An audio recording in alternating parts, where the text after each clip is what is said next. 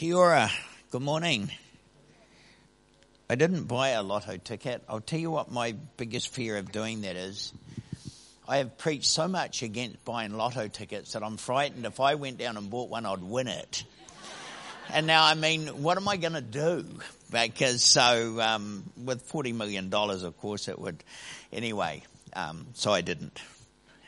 I hope you're all being very honest when you didn't put up your hands and say you didn't either. Okay, we're going to carry on from, I'm going to carry on from Jesse's message last week. A wonderful message, by the way. If you haven't heard it, please listen to it on the web. And all I really want to do is pick up a couple of points that Jesse touched on. One of my biggest fears of following Jesse was I already had an idea of what I wanted to share on, and of course you sit in fear that Jesse's going to cover it and then I'm going to have a busier week than I thought last week. But he just touched on it and moved on, so the door is still open for me to continue. I have spent a lot of time in Athens. We started a church up there, and I went up there and back for many, many years, and had the joy of standing on Mars Hill, where Paul preached that amazing sermon to the unknown God, and the sermon's all written in a big plate at the bottom of this rock. Then you walk up this stairway cut into the rock and stand exactly where Paul stood, and you see why he picked that place. It was just absolutely amazing, and we are very blessed that we have not only some of those remnants of history, but we have such a wonderful record in the Word of God, such a rich testimony to Paul and to his amazing life. I want to make a couple of points before I start the message, because what I really want to talk about is what can we take out of Paul's life that we can apply to our own life and our own situation, and that's where I want to focus this morning. But just understand a couple of things about Paul. Firstly, Jesus was primarily called to take the gospel and be the original light and the example to the Jews. Paul got that same calling to be that to the Gentiles, and it was very specific, so that nobody else, none of the other apostles or nobody else ever got that same calling. He got a very specific calling. And although Paul was a sinner, he was just a man, it was not common to humanity. That is why God afflicted him, and we don't know what it is, but with something in the flesh to keep reminding Paul that he was just a man. So occasionally people say, I've got one of those afflictions that was put on the Apostle Paul. And I laugh. I think, really? I don't think so. I don't think you really have that calling. And the last thing, of course, was Paul wrote Scripture. And I know that some of the other apostles did as well. But when that was finally sealed off, nobody ever had the calling or the anointing or the right to write Scripture. And of course, people have. Islam is based on a claimed revelation since Scripture was written. So is the Mormonism. So is Jehovah's Witness. So if anybody comes to you with what they claim is Scripture since the times of the gospel, they're in error. They've been deceived. So those three things were very unique to Paul alone. But outside of that, we have many wonderful things we can see about his life. And some of the terms about Paul, they say he was a tireless traveller. The one I want to pick up on this morning is he was an indomitable worker. He was a church founder, he was a theologian, and he was so many other things. But it's interesting if we get a good example, a good idea from history. Paul had his impact on the Damascus Road around about AD 34, and it seems he was put to death in Rome at AD 67. So Paul's ministry was around 34 years. And during that time, what he achieved was nothing short of phenomenal. And some of the things it says, I'm reading this to you. It says that it is estimated that his missionary endeavours consumed some 12,000 miles. Now, some of it was by sea, but most of it he walked. He didn't jump on a 747 and fly. He didn't even jump in a car and drive. So he may have ridden the odd donkey, but most of it he walked for that period of time.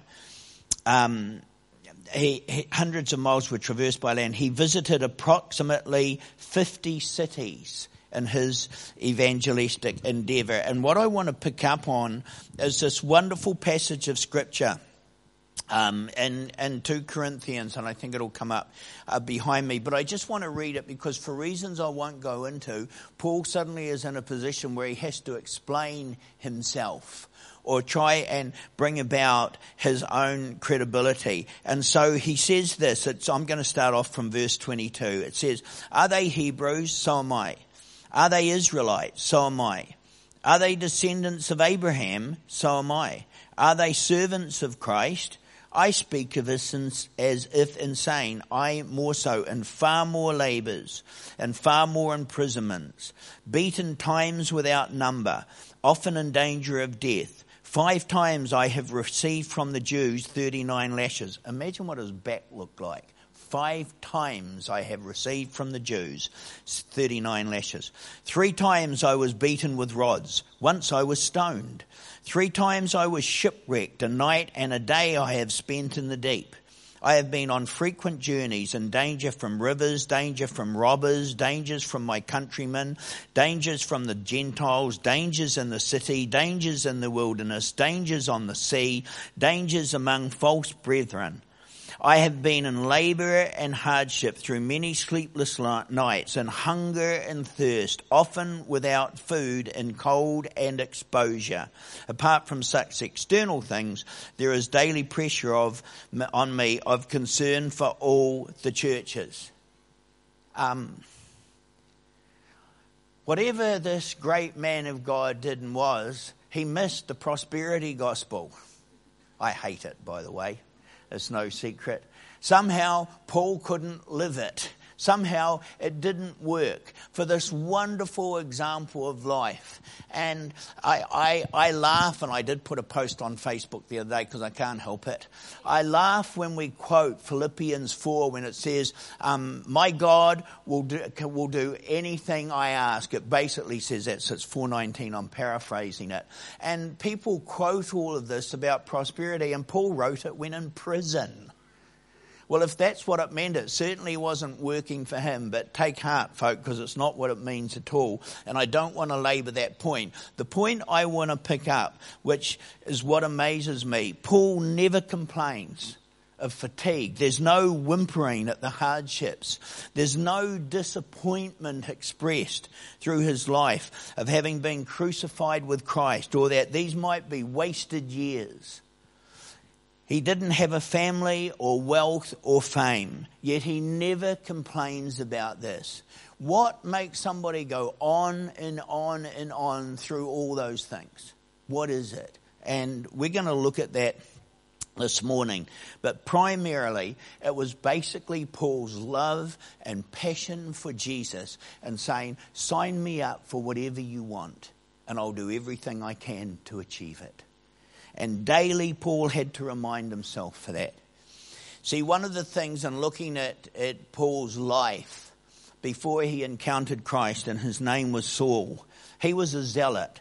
He was passionate for the things of God. In fact, he was so passionate that he wanted people punished and even put to death when he considered they were defiling his religion.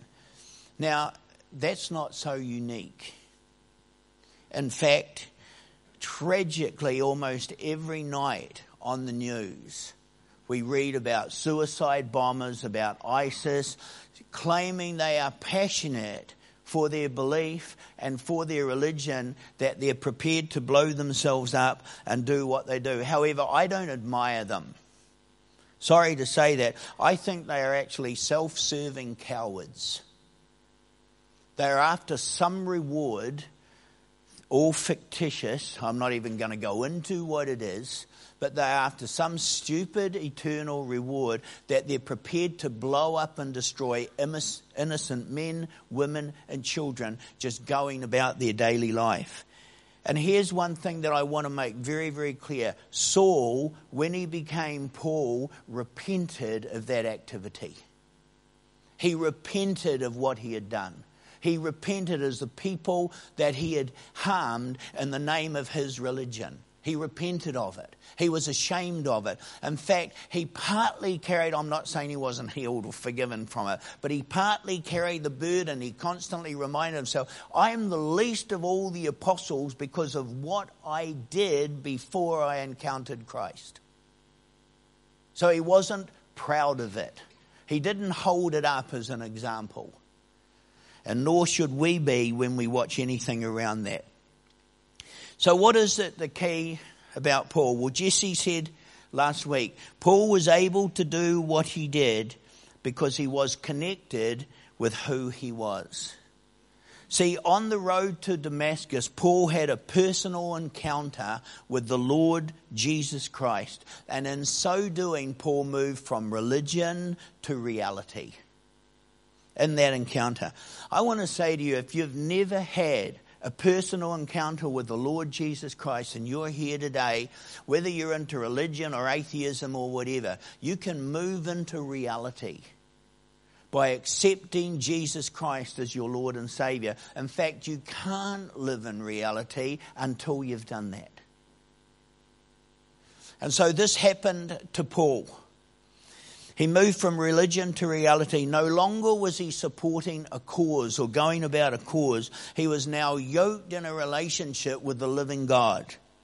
And he would stop at nothing from that point on to see the name of Jesus glorified. See, it wasn't about Saul anymore. It was about Jesus and his kingdom, and Paul putting his whole identity into that world and into that life. And I want to ask us again, do we have the same testimony? Just pause for a minute and think about when you first encountered Jesus. Now, I know for some of us it was a dramatic moment in time. I know for other people it was progressive and it came upon you. But even so, do you remember those times? Do you remember a fire igniting in you?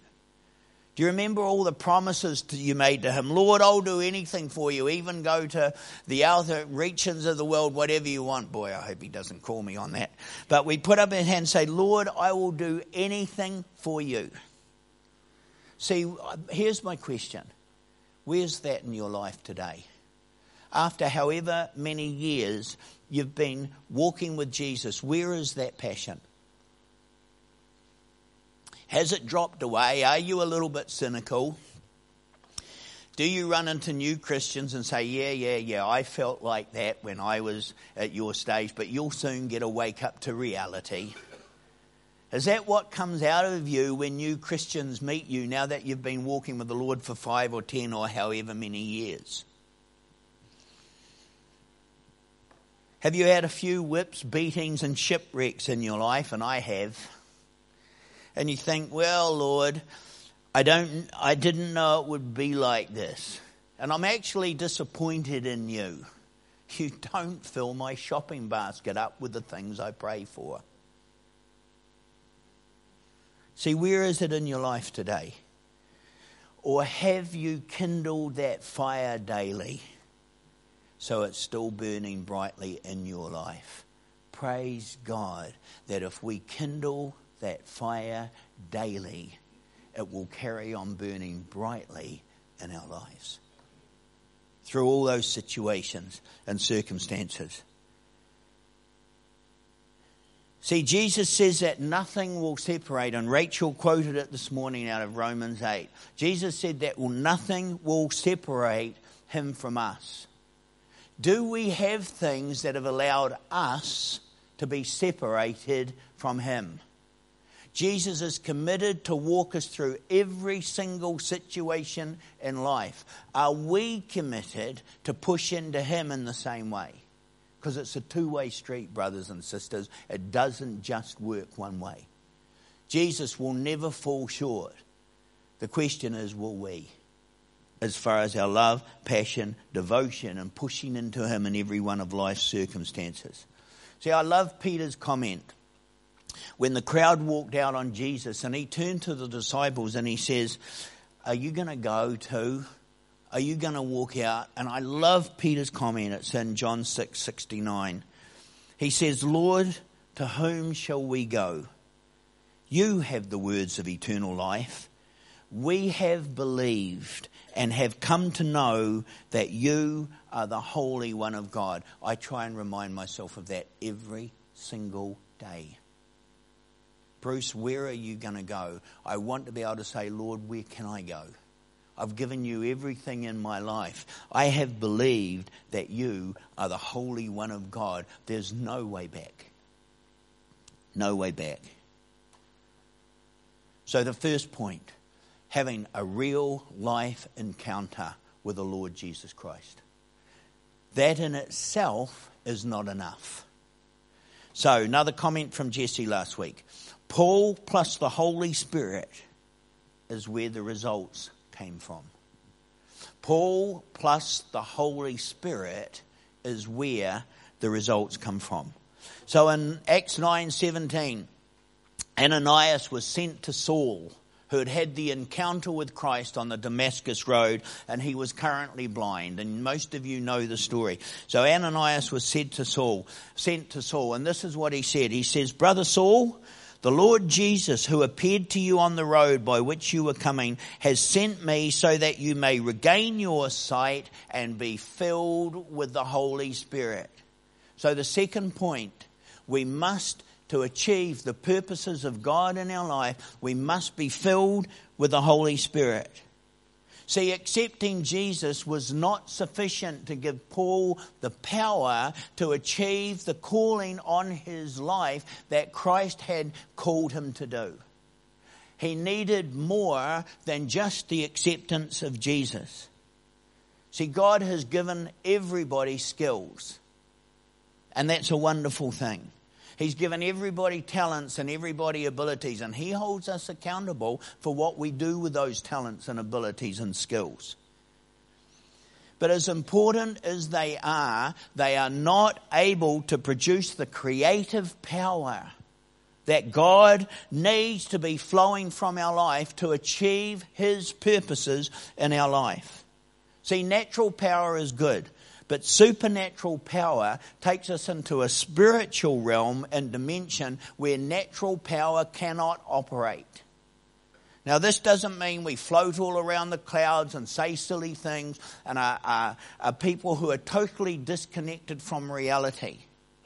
Because the supernatural power of God is designed to work through us in the real world.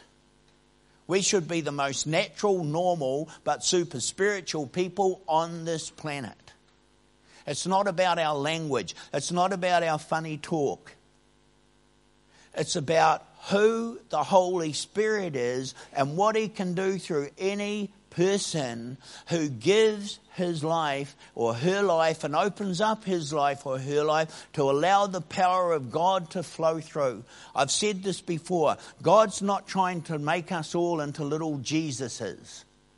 He's got one Jesus. He loves them. He adores them, and that's sufficient. He's trying to make us into the person he always intended us to be, infused and empowered by the Holy Spirit. That's what dying to ourselves means. Dying to ourselves doesn't mean we become a mini Jesus. Dying to ourselves means we become the person Jesus intended us to be, and we become infused with his characteristics and his power to achieve what God intended you and me to achieve at this time in our life on this earth. And it's really important. See, Jesus was in a conversation with the disciples, and you can look this up, it's in Matthew 19. But Jesus was in conversation with the disciples, and when he started talking to them about what he was requiring of them and what it meant to be following him, they stared at him and they said, this can't be done. This can't be achieved. Do you know that there is a mandate on every one of your lives as an individual person that cannot be achieved? It's not possible. And so the disciples they go, whoa, what you are asking for us is impossible. What you are requiring from us is impossible. Do you know what Jesus' answer was? Yes, with man this is impossible, but with God all things are possible. Who lives in you? The Holy Spirit. Who is he representative of? He is representative of the Almighty God. And he lives in your being. And his commission to you cannot be achieved without him. But with him, you can do the impossible any time the Holy Spirit wants you to do the impossible. Any time. And that's available to all of us.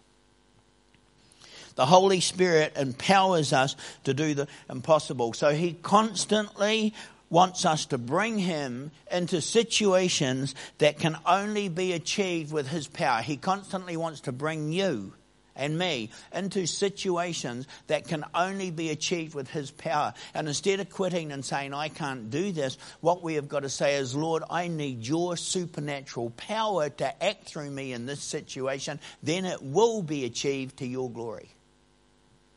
And amazing things will happen in your everyday life. And in fact, I think we've got a slide. Next week, we're asking you to come with your story. Come and bring your story, and there'll be opportunities for you to do that. And we want you to tell us about the situations in your life where the power of the Holy Spirit enabled you to do the impossible. Now, don't come and just tell us how God's blessing you. We know he does that. He's very good at it.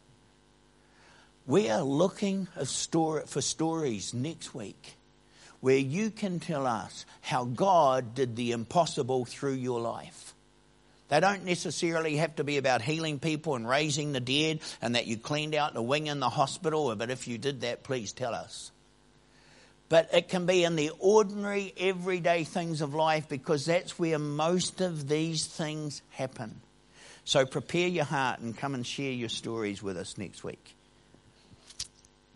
Okay, what can we take with from Paul's life?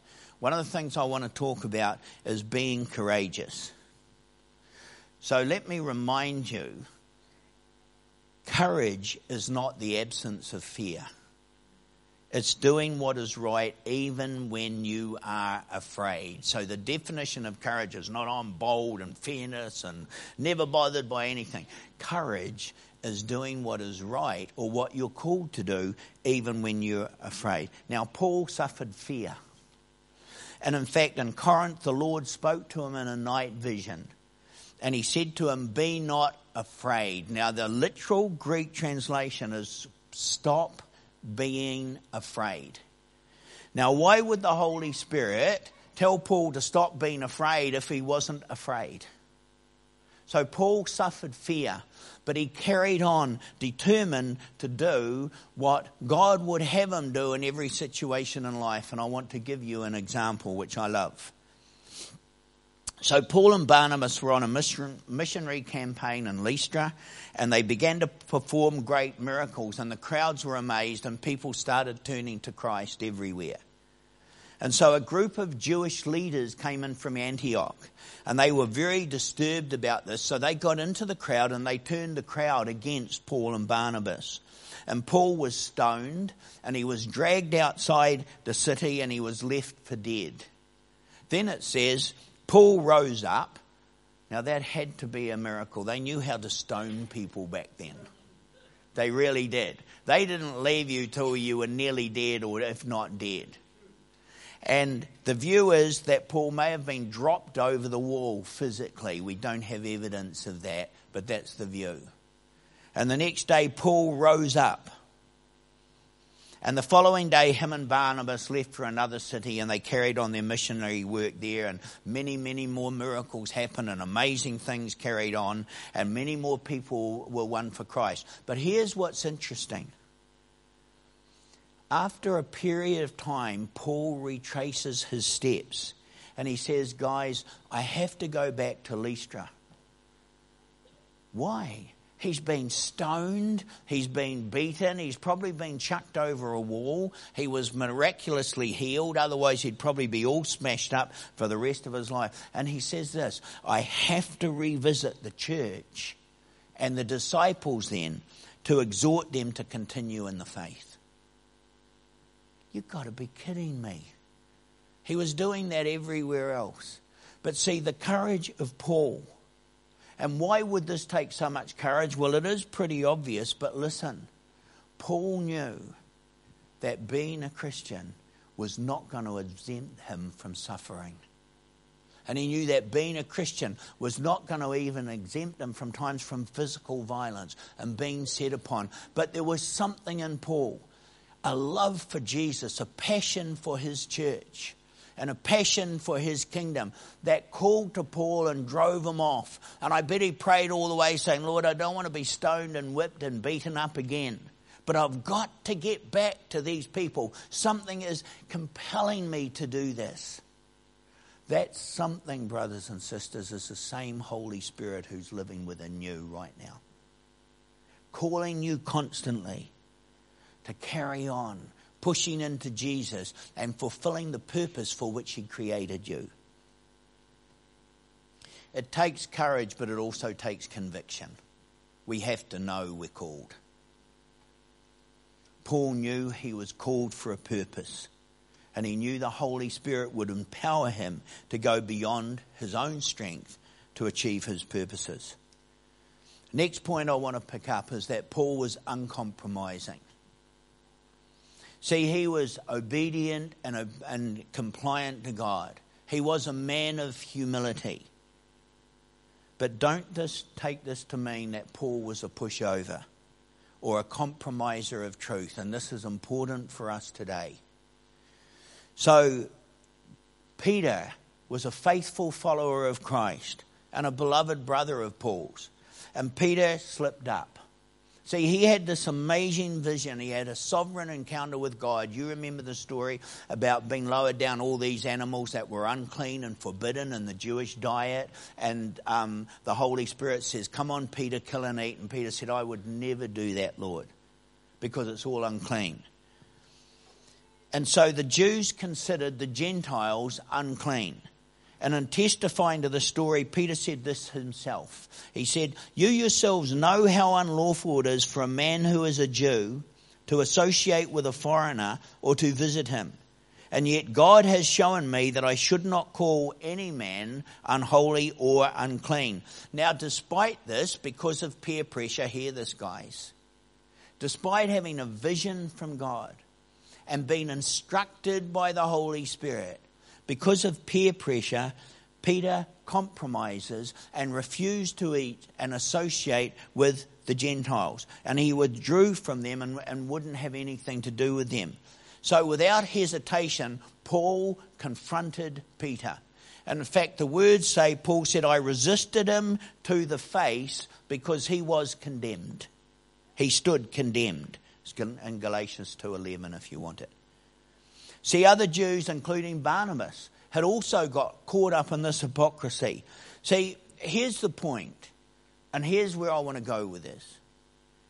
Paul was not interested in maintaining friendships, popularity, or the status quo at the expense of the gospel that Jesus had suffered and died to bring to us.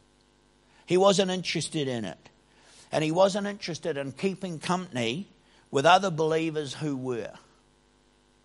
So he would not allow the truth of the gospel to be weakened, compromised, or ridiculed by weak church members who give in to social pressure. Now, this message is so relevant for today. See, today we, being the church, but being individual believers, we are under huge pressure to compromise on all sorts of things, from gay marriage to sharing toilets to calling sin, sin. And we're told we must not be judgmental about anything. Now, I know these situations and many others like them are not easy to work through, and we need a lot of wisdom and a lot of discernment, and we need to lead with love. I understand that. I understand that. But Jesus is not going to ultimately thank any of us for making compromises that break down what he suffered and died to implement. We need to understand that. We might gain some good relations with our friends We might win over some peer pressure. But do you know what? Our main job, brothers and sisters, on this planet is not to resist peer pressure. It's to create it. The church needs to hear that. Our role on this planet is not to resist peer pressure. Our role is to create it. Living a life in such a way that it speaks testimony to the Lord Jesus Christ and it creates conviction when others don't follow suit. We're the head, not the tail. We're not meant to be on the back end of society making apologies all the time or trying to give an account for who we are and what we do. Paul said he was not ashamed of the gospel. And he was not going to be held to be ashamed of the gospel. I am not ashamed of the gospel. If God said it and I don't like it, tough luck, Bruce. Because it's written. And I don't have the power to fight it. I want to have the power to implement it. And I don't want to stand before God at the end of the day and say, well, do you know what sort of peer pressure I was under? Tell that to Jesus hanging on the cross. Tell that to Paul when he's been whipped and beaten and stoned. It doesn't wash, brothers and sisters. We need to stop being ashamed. See, so often we compromise with humanistic reasoning. Now, the minute we compromise with any humanistic reasoning, we are saying reason is the most powerful force in this universe, so reason is God. And in John 7:17 it says obedience comes before understanding. Adam and Eve didn't know why God had put the tree of knowledge in the garden. They were just told to obey what it stated. See, the principle of the kingdom of God is if we obey, God will ultimately give us the understanding of why we're doing it. But we're meant to obey it whether we understand it or not. Because reason is not God, God is. And His word is. See, one of the biggest problems today is that the erosion of biblical values is not a natural phenomena.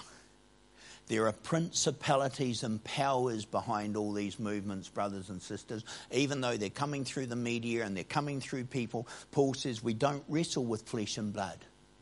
We wrestle with principalities and powers. So we need to understand, but behind all these things are principalities and powers, and we cannot afford to make a place for subtle demonic strategies that are going to disempower our biblical mandate here on this earth.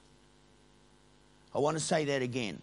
We cannot afford to make a place for subtle demonic strategies that are going to disempower God's mandate that He wants to express through us on this earth.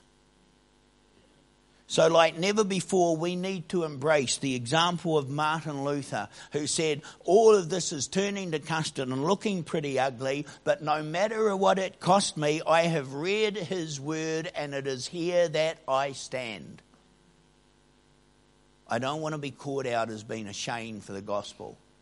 When people come to me with Bible verses and say, does it really say that? I say, yes.